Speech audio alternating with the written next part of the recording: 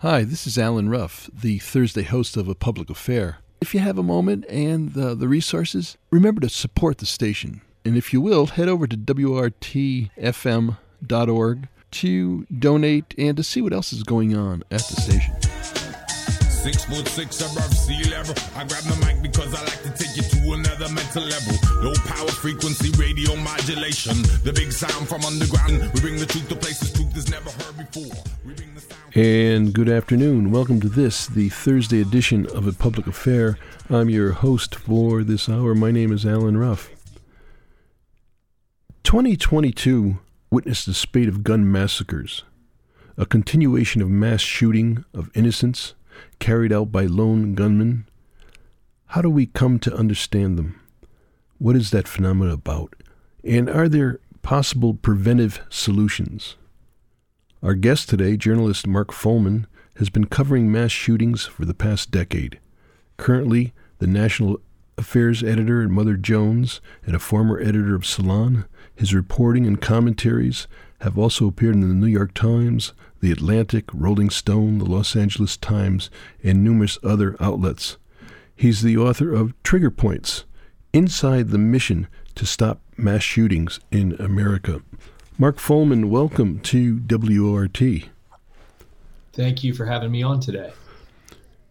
Mark, we all noted that December 14th marked the 10th anniversary of the murder of 20 first graders and 6 educators at Sandy Hook Elementary School in Newtown, Connecticut.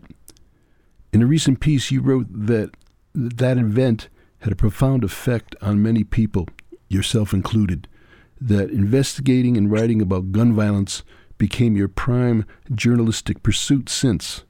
Let's start with that trajectory, where that tragedy led you.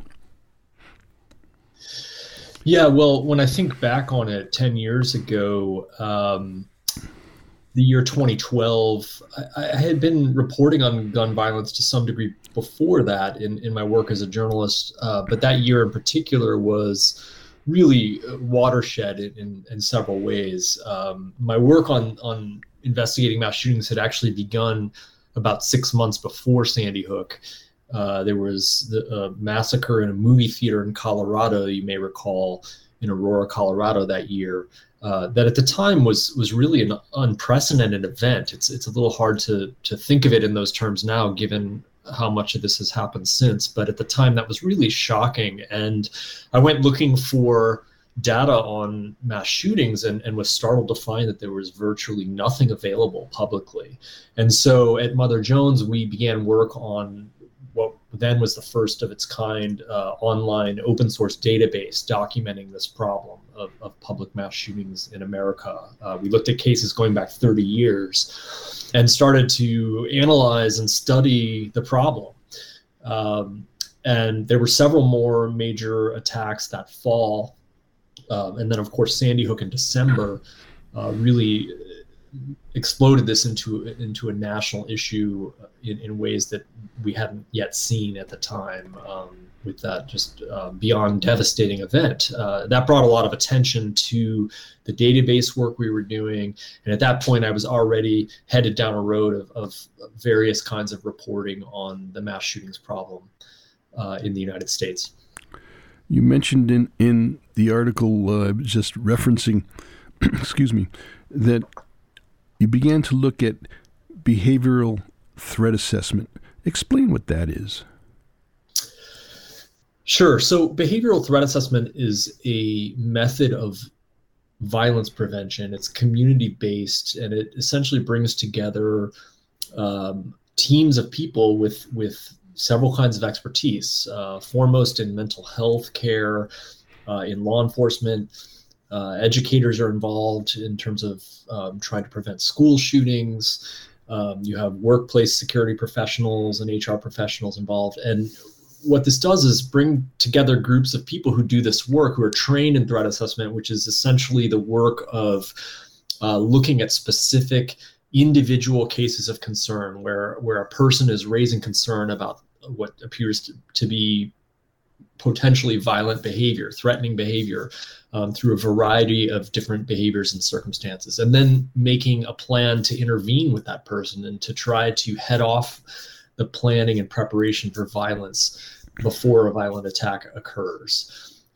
This is work that's gone on for decades in the United States, but was virtually unknown until the last few years. And when I had gotten deeper into studying mass shootings, I began to learn about it in 2013, became very interested in the potential of the work as I learned about cases. And then that eventually led me to develop the book that I wrote, Trigger Points, which focuses on this prevention work. I, of course, want to come back to this whole analysis, this behavioral threat assessment work. But I want to broaden the story a little bit before we go there. A decade after Sandy Hook, a spate of gun massacres occurred in 2022. It's only further clarified how America can and should think more broadly about controlling this distressing problem. You state that long-term efforts to improve gun relations in ways that a bipartisan majority of Americans support will remain vital, but you note a number of logjams or obstacles to progress on that front.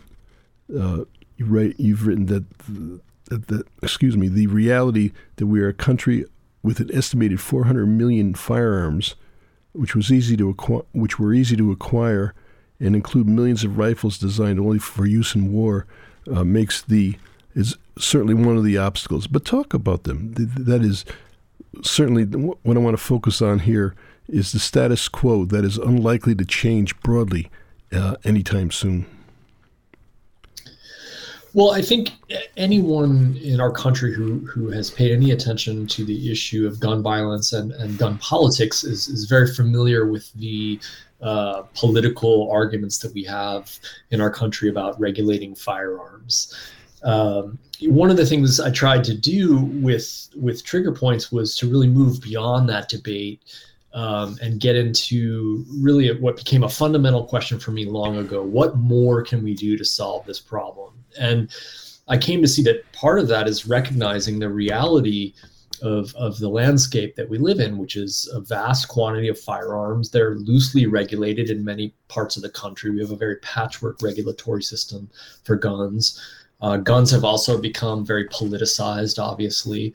And I think that has created a dynamic that is in some ways very counterproductive to solving the problem of gun violence. Regardless of where one falls on the spectrum of gun politics, I think everyone can recognize that gun violence is a serious issue in our society, that mass shootings have become a bigger problem in recent years. That's one of the things that we documented initially with our database work at Mother Jones, was the frequency and lethality of these attacks were growing. That's continued to be the case.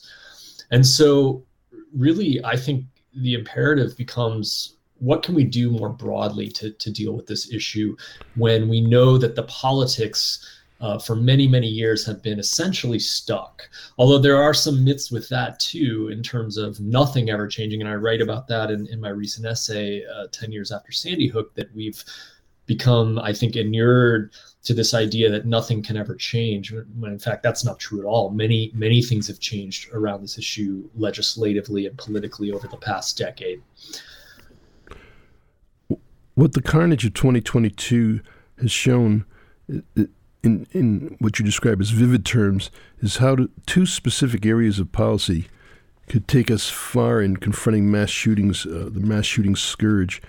Talk about that, those two specific areas. You talk about, demystifying really this heavy overemphasis on active shooter response, et cetera, as at some level part of the problem. Sure.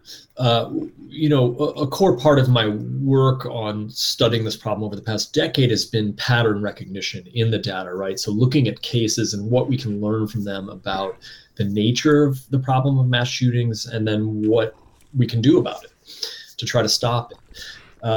And I think it's become clearer in recent years that there are several tools we have at our disposal that have a lot of promise. Again, recognizing the reality of guns in the country, that we have so many of them, that they are easy to get in many places. Behavioral threat assessment is one tool that I talk about, obviously, is the focus of my book, prevention work. And that goes to the core of what you were raising, this idea that after every major mass shooting, we see a lot of heavy emphasis in political and policy discussion about reaction. What can we do to react to this problem? Active shooter drills, more police officers in schools and workplaces and other settings, fortifying places physically with physical security. My view is that we need to do a lot more and can do a lot more with prevention to stop people from doing this in the first place. So behavioral threat assessment is one tool for that prevention work.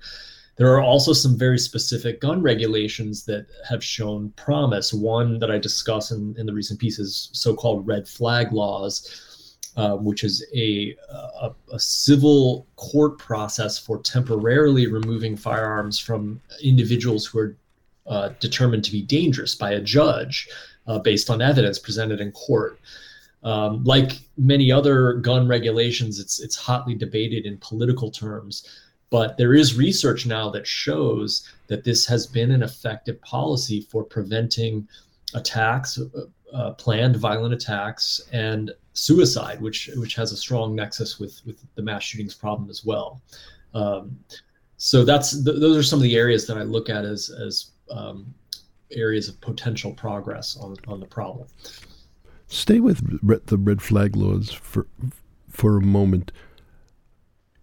The response to it, to me, appears to be, well, irrational at some level. That is, you raise the issue of, it's in some ways related to the whole thing about ID checks for getting guns, registering guns, and so on and so forth.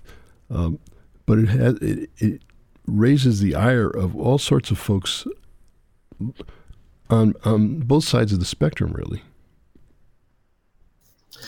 Well, in the politics of guns, we've become really used to, I think, these sort of extreme ideological views of regulation, whether left or right, meaning it's sort of an all or nothing proposition. And so the response to a policy tool like a red flag law for folks who are absolutist about gun rights is to say, well, this is, an encroachment on the constitutional right.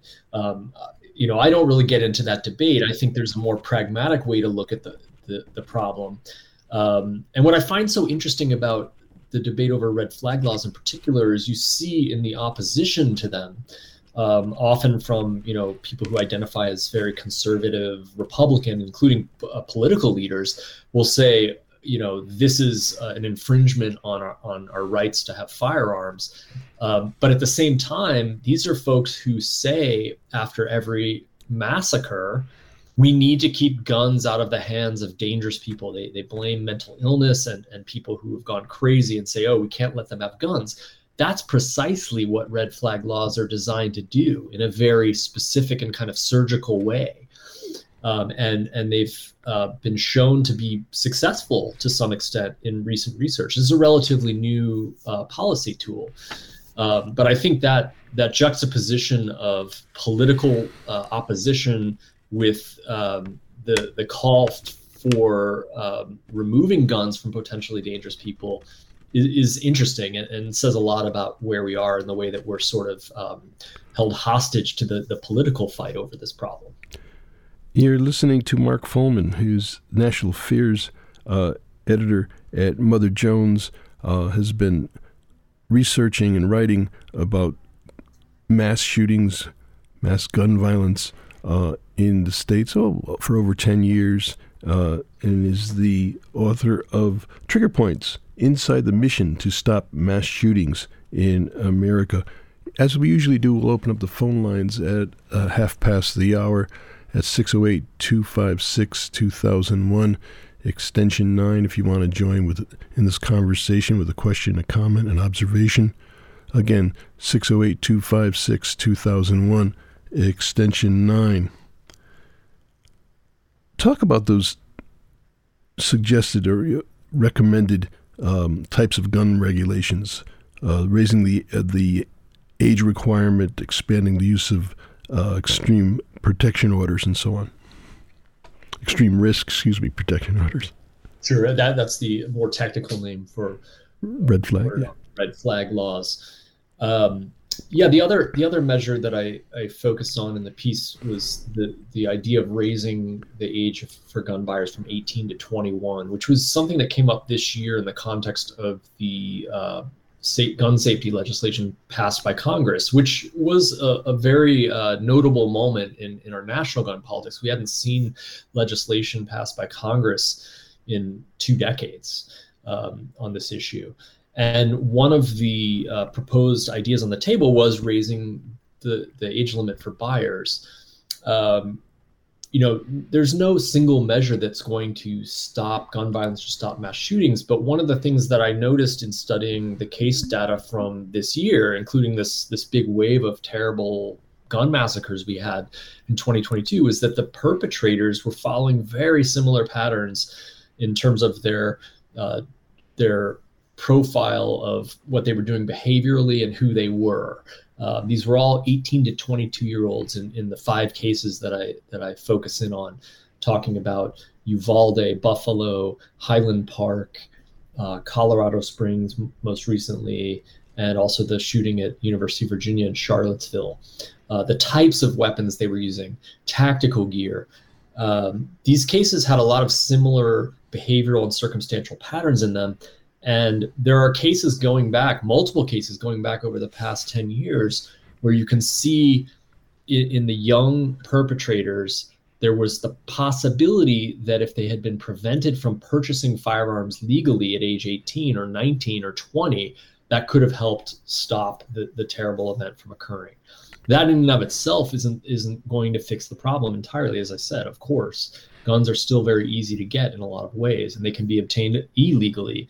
Though this was an important early discovery in the data analysis with our database at Mother Jones was that the overwhelming majority of mass shooters do acquire guns legally.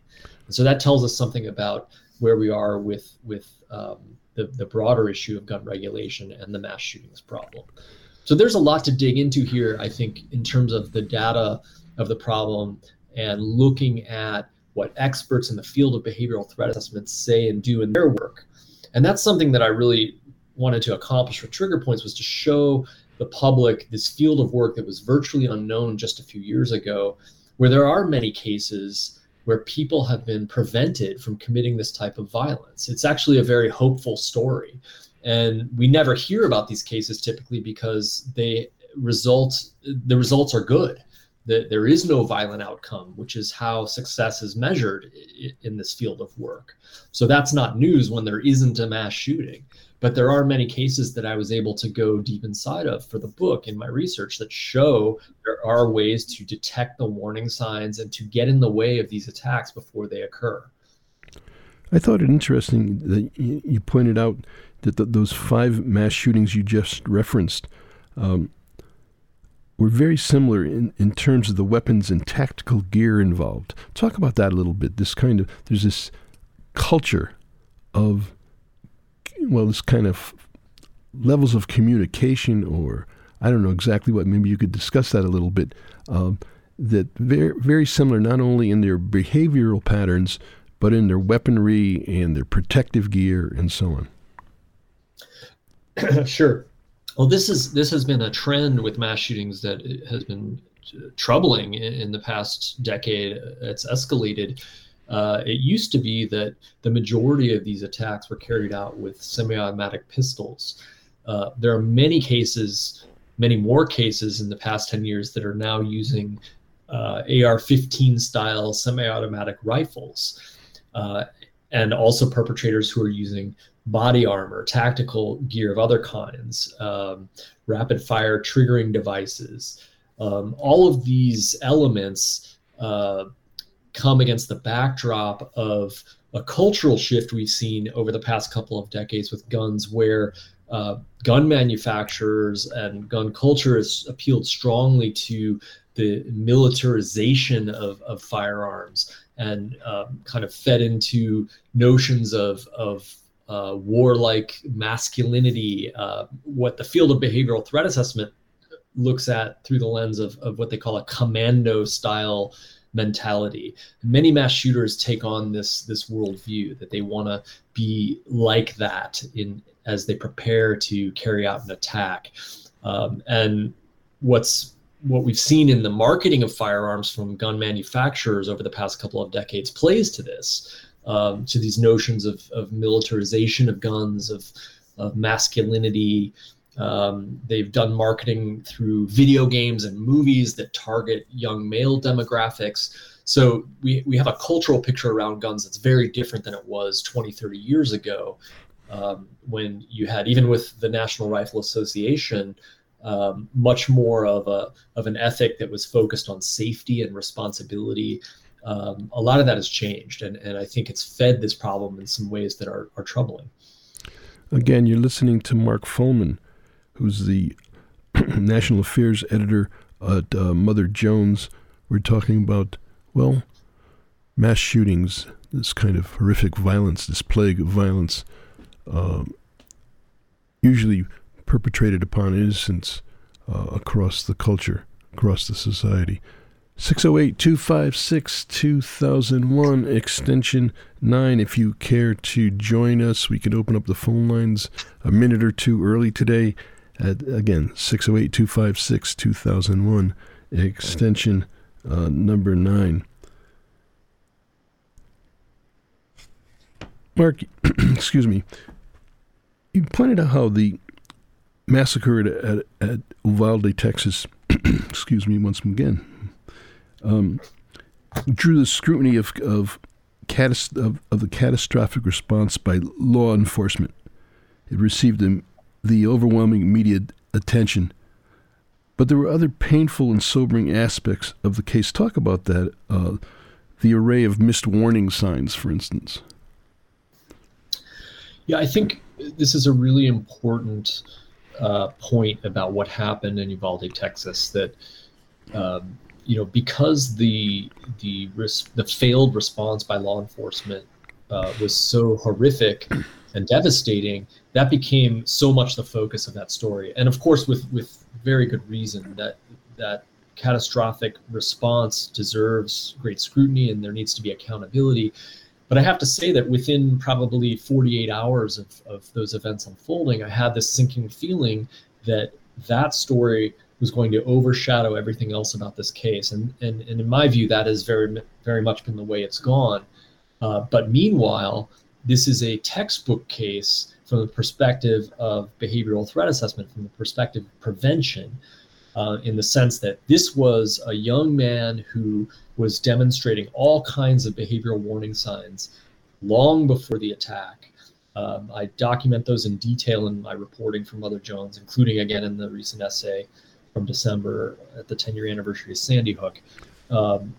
It's a critical point here, in my view, that we meaning people who have studied this issue and the field of behavioral threat assessment, know and very much recognize the behavioral profile and circumstances of a case like this. And there are any number of opportunities along the way to intervene. Now, we don't yet know all the details of that case. There are multiple ongoing investigations, but I can guarantee you that as we learn more over time, we'll see more and more that this was a very painful picture of missed opportunities to deal with a deeply troubled young individual who then on his 18th birthday went out and acquired a massive arsenal of firepower and went on to kill 19 school children and 2 educators. Extremely tragic. And I think that part of the story really needs and deserves more attention as well. Yes, certainly the listing of weaponry that he acquired that you cite in your article is a bit mind-boggling. This kid has his 18th birthday and goes out and buys, well, an arsenal. It's quite a lot of it through the mail order and so on. Well, and also at a local gun dealer. And right, I think this is a prime example of the argument for raising the age limit. Now, does that mean he couldn't have gotten weapons otherwise? No, but it would have been harder.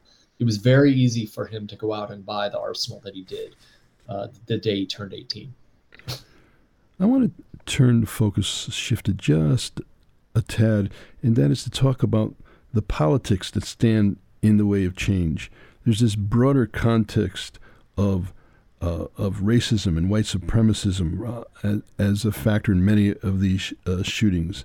And then, of course, the broader culture of violence and politics of hate that is ubiquitous through the culture. Ubiquitous is the only word I can think of at this point. Well, none of what you're describing, Alan, is new, of course. We've had this running through our society and our politics for many, many decades. However, we have been living through a resurgence of a lot of this, and I've documented this in my reporting as well, that violent ideology, political extremism, is fueling the mass shootings problem, has been escalating. It's primarily, overwhelmingly, from the far right. And this is a real issue. It's troubling, and it's been escalating for a number of years. And so that also, I think, points to ways in which we can and need to be thinking about prevention of this problem. And that does include addressing issues of violent political extremism. In a piece you wrote in May, excuse me, on the epidemic of mass shootings, how it is neither inevitable nor unsolvable, you wrote about a number of enduring myths about mass shootings. Let's plumb a bit the whole argument around that you mentioned before, but I want to come back to in regard to mental illness, that all these perpetrators are mentally ill, and that the conservative nature, in a sense, of that argument. Yes, I think this is fundamentally important to the problem of mass shootings, that we often see blame directed at mental illness as the fundamental cause of mass shootings, and that's not true. When you study these cases, the forensic evidence shows that the majority of cases are situations where people are planning, in some cases quite rationally, through a long process, targeted violence. And they're not driven by what we think of as insanity or crazy, quote unquote.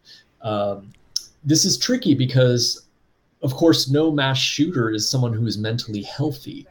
These are people with serious problems, behavioral, circumstantial life problems, and they may be suffering from serious mental health issues. But it is only a minority of cases where there is clinically diagnosable mental illness present.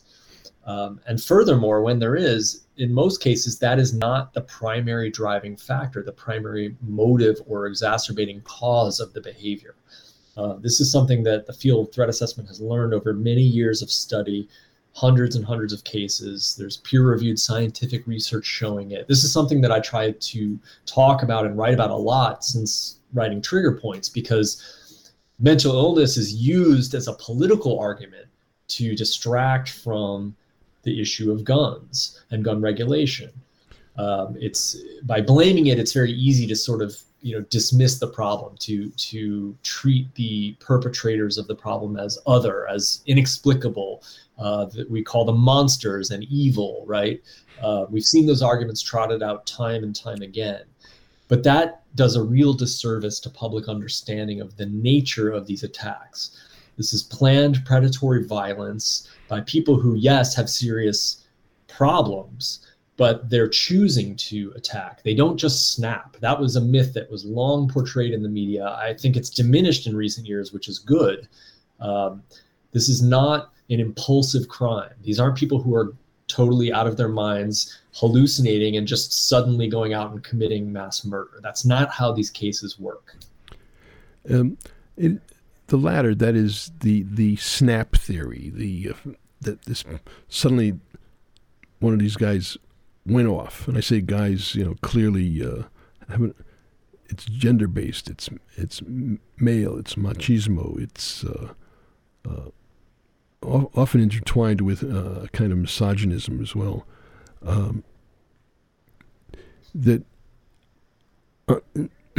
quite often on the news accounts you have some neighbor or somebody across the street or so on, and they often describe the perpetrator as, gee, we didn't suspect anything. He seemed like a nice guy. He must have snapped.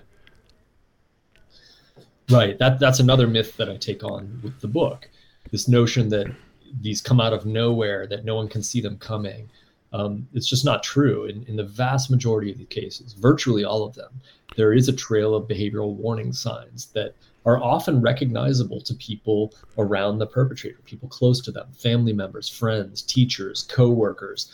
Now, a lot of people may not know what they're seeing exactly, but there's often an instinctive unease, a feeling of discomfort, of worry, of concern about the person. And that's really, that goes to the core of threat assessment as a prevention model, because the majority of cases begin with someone expressing that concern, raising a hand and speaking out, asking for help. So the myth that these mass shooters come out of nowhere and just snap is very counterproductive to prevention of the problem, because it's not true. There are often opportunities to see a case like this forming before it happens. Talk about, you said earlier that we don't hear about the successes of threat assessment analysis and so on, because they're successful. Talk about that a little bit. Give our listeners an idea of, a success story, for instance. Sure. Well, in Trigger Points, I write about a school program, threat assessment program in Salem, Oregon, that was one of the first to pioneer this model after Columbine in 1999. And I was able to spend a lot of time with them in 2019 studying cases and watching them work cases in real time. And I write kind of the deep story of a couple of cases in the book. One was a high school junior who I call Brandon, who had made some threatening comments about bringing a gun to school, was creating a lot of concern among peers. Threat assessment team got a tip from a student who was worried, had heard him talking about, in very specific ways, shooting up the school, was threatening to get his father's gun from home and bring it to commit the attack. And the threat assessment team moved quickly to gather more information about Brandon, what was going on with him. He had some other issues going on where he was failing out of classes. His personal circumstances were deteriorating, which is something that you see in a lot of mass shooting cases in the sort of final run up to the act. And what they did was intervene quickly with a lot of constructive help. They got him counseling help. They gave him individual educational support. They worked with his mother to make sure his home was secure, that he couldn't get firearms in the home as he was threatening to do. This is the work of threat management that teams do. And I was able to watch the Salem Keizer team do this work over many months in this case and in others, and to see how Brandon began to respond positively to the help he was getting, the better connection to leaders in the school, to teachers, more direct connection with his family between the school and working with local law enforcement to make sure that everyone involved was safe. A lot of this is done behind the scenes. The public doesn't know about this. Obviously, a case like this is very sensitive because you don't want to stigmatize an individual as dangerous. You have to do this protecting civil liberties and privacy, both educational, mental health-wise, and beyond.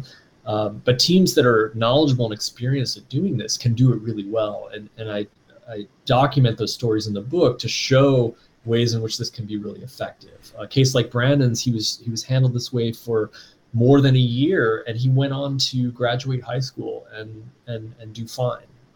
There was no violent outcome. And this is a real success story in this world of prevention work.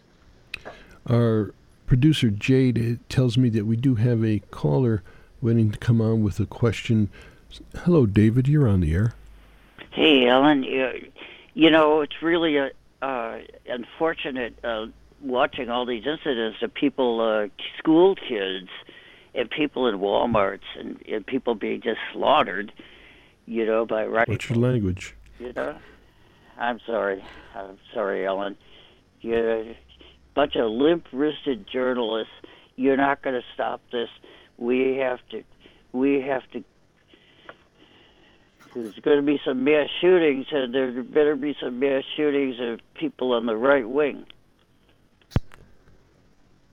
Well, that was an interesting call. Thank you, David. Response, Mark?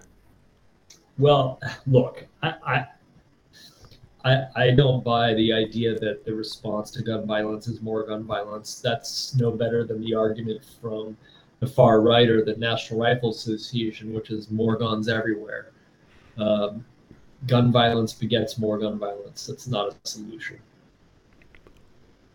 608-256-2001, extension 9.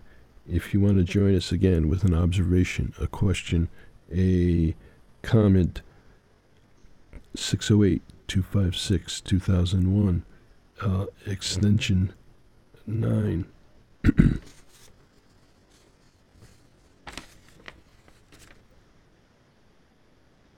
going to talk about some of the warning signs. In that discussion of Brandon, this case in Oregon, you alluded to some, but go into that a little bit deeper. Certainly your work and the work of others has chronicled the whole panoply of warning signs, of indicators. Sure. In trigger points, I describe 8 broad areas of warning behaviors and warning signs in mass shooting cases. And in a case like Brandon's, there was the behavior that set off the case for the threat assessment team is pretty common, which is what I call threatening communications. And we see a lot of this now through social media and online. It also comes through individuals talking to people around them, to peers or coworkers. Threatening communications often come in other forms of expression, writing in journals, drawings. If you recall the case at Oxford High School in Michigan, recently there was some very explicit graphic violent drawings by the perpetrator. These are common warning signs in cases, especially among youth. Some of the other areas that I describe in this set of 8 categories are deteriorating life circumstances. As I mentioned earlier about Brandon, there was some noticeable changes in his behavior and routine that to the trained eye were concerning. You have what I call emulation behavior in the book.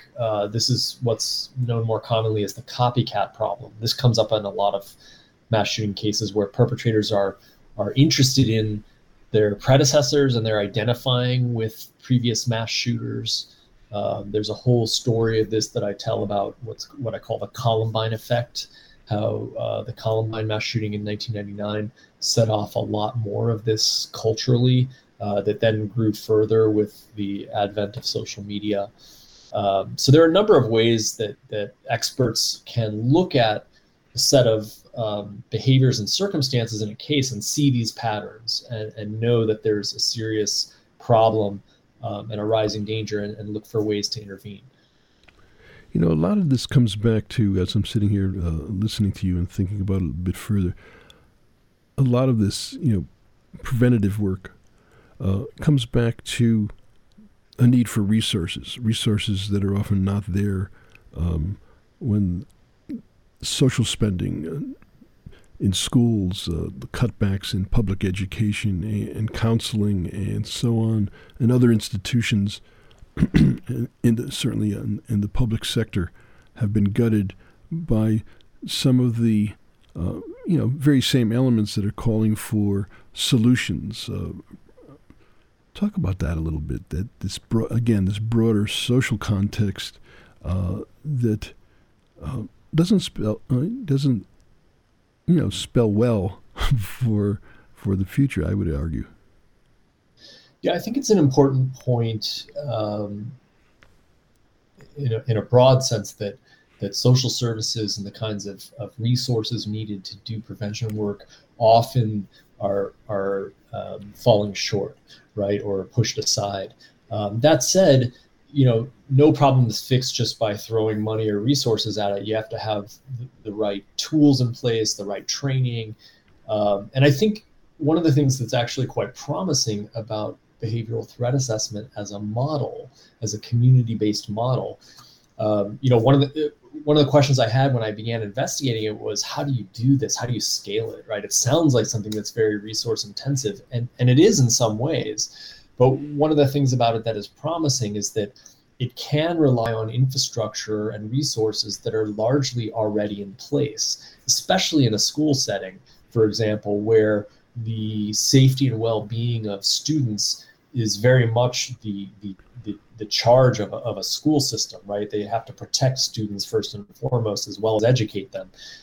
So you have people in place who have that responsibility: school counselors, administrators. It's a matter of getting the training to do this kind of work, right? So yes, there are resources needed, and I think that when you have political and policy leaders taking away those resources or not prioritizing them, that's a real problem. But at the same time, we shouldn't look at resources and social safety issues as an insurmountable obstacle to doing this kind of work either, because in a way, I think that sort of disincentivizes this as a real solution.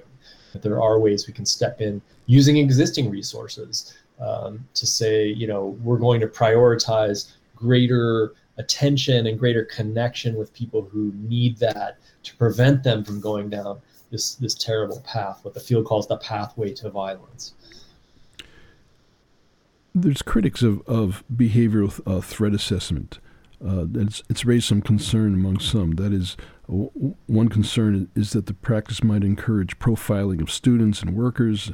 Another is that the threat teams may invade people's privacy by, for example, conducting broad surveillance on what people are posting on social media and so on. Talk about that, the concerns, some of which I find somewhat justifiable, or at least must be considered. Absolutely. And it's a great question, one that I looked into deeply in writing the book. I think it poses a really interesting challenge for this field of work. The name alone is, and the semantics are the nomenclature are a challenge, I think. When you talk about behavioral threat assessment, it sounds very negative in a certain way. I think the public tends to often assume, especially given the law enforcement role on a team, that this is punitive and prosecutorial in nature, when in fact it's fundamentally not intending to do that. In its ideal form, this work is constructive intervention and prevention. So again, the theme of prevention over reaction and response, right? This isn't about trying to prosecute crime. Ideally, it's meant to prevent crime. But yes, the process of going about doing that is complicated and can be quite delicate. I think the leaders and pioneers of this field that I got to know in writing Trigger Points, they're keenly aware of these challenges and do see them as a priority, that you have to do this work at a level of quality that respects and protects civil liberties and privacy. And not only does that, but then articulates that to the community through a transparency to the degree that's possible, even with sensitive cases, and with accountability for the process. And there are some big challenges there with this field, which is still in some ways nascent and emerging. It's become more known in recent years. Threat assessment is now required in public school systems in a handful of states. There are many companies that are using it, government agencies that use it. But I think there's still an enormous challenge to engage the public with this type of work in a way that builds trust and confidence that this is a good way to go about stopping violence. We're getting toward the end of the hour, Mark Fullman. I'm wondering, as you look back now, you've been doing this kind of work, looking at these mass shootings and possible conceivable solutions. what do you come away with? What are the big lessons that you've picked up on that have become part of your thinking, your concern?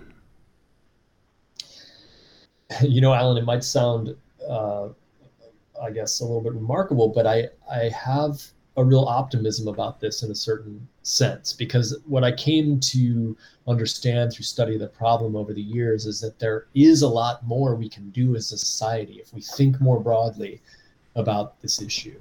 It took a while, I think, to get past the political deadlock for me in my thinking about this, that's so frustrating to so many people, I think, as we repeat the same arguments over and over, like Groundhog's Day after these terrible tragedies. But when you get past that and really study the nature of gun violence and mass shootings in particular, and look at these specific tools, including threat assessment as community-based prevention, I'm optimistic that there's a lot more we can do to deal with the problem while recognizing the reality of guns in the United States. It's one thing to say everyone should have a gun so that we can stop gun violence, or to say take away all the guns, but neither of those things are realistic. And I became much more interested in what can we do realistically, what more can we do in addition to seeking broad consensus on reasonable gun regulations, which we know exists from public polling over many years, that people want that, the majority of Americans want that. But because we have so much trouble getting that as a nation,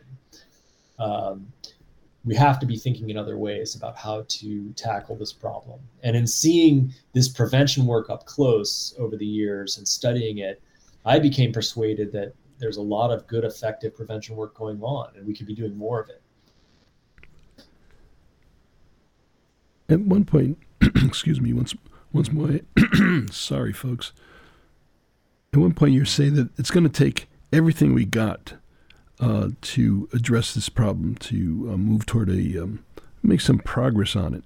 You talk about a sort of holistic, integrated approach, which obviously just came out in your preceding statement.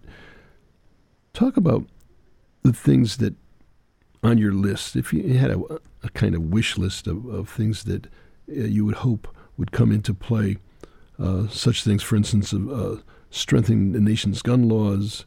One I found very interesting, especially in this, again, political climate, is the quashing of a surge in violent political extremism. Certainly part of a wish list. Yeah, and I think my sense of what the sort of fundamental point is here too is that we're so used to thinking, I think, in some sense narrowly as a society about the issue of mass shootings and of gun violence, that it's all about this political debate over firearms. But really, we need to be thinking much more broadly and taking into account the world in which we live now. That means digital media, digital technology, the way that threatening communications happen now and have escalated. Political extremism also fueled by that technology. Yes, gun regulations that are shown to be promising, that have efficacy in research, peer-reviewed research that shows that they can help stop certain kinds of gun violence. And really dispensing with this idea that this is always going to be a huge problem in America, that it's inevitable, that we can't stop it. There's this kind of political despair and outrage that we repeat as well now that I think is very unhelpful. There is a lot more that we can do in taking these much more kind of broad-based steps to try to deal with the problem. Well, of course, in preparing for the program, I could see that you're constantly writing on these issues. A question I often like to end with our guests is, what are you working on now? What kind of irons do you have in the fire? Well, it's interesting because there is a real nexus of these issues. In my work for Mother Jones, I've covered a lot of violent political extremism in the past handful of years, the gun violence problem, mass shootings. These things have converged more in some ways. And so I've got some more research and writing in the works on that. I thought that when I published Trigger Points after several years of work on the book, that that would sort of be the exclamation point on my work on this topic, that it would represent an end. But really, it's also, in a way, opened up the subject even more for me. It's brought some interesting, as the book's gotten some attention nationally, it's brought some really interesting story ideas my way. So I have some things in the works too that will continue down this road as well in preventing mass shootings. Well, we're coming right down to the hour, Mark Fullman. I want to thank you very much. You've been listening to journalist Mark Fullman, who's been covering mass shootings for the past decade. He's currently the national affairs editor at Mother Jones and former editor at Salon. His reporting and commentaries have appeared in the New York Times, The Atlantic, Rolling Stone, Los Angeles Times, and numerous other outlets. And we've been talking in part this hour about his book, Trigger Points, Inside the Mission to Stop Mass Shootings in America. Mark, I want to thank you. I want to thank Chuck, our engineer, Jade, our producer. I want to thank our callers, and you, our listeners, for once again tuning in to WORT's A Public Affair. I've been your host for this hour. My name is Alan Ruff, and I'll be speaking with you next week. Pre-recorded with information that will never be reported. Disregard the mainstream media distorted. We come and listen and support it. Live and direct, we come and never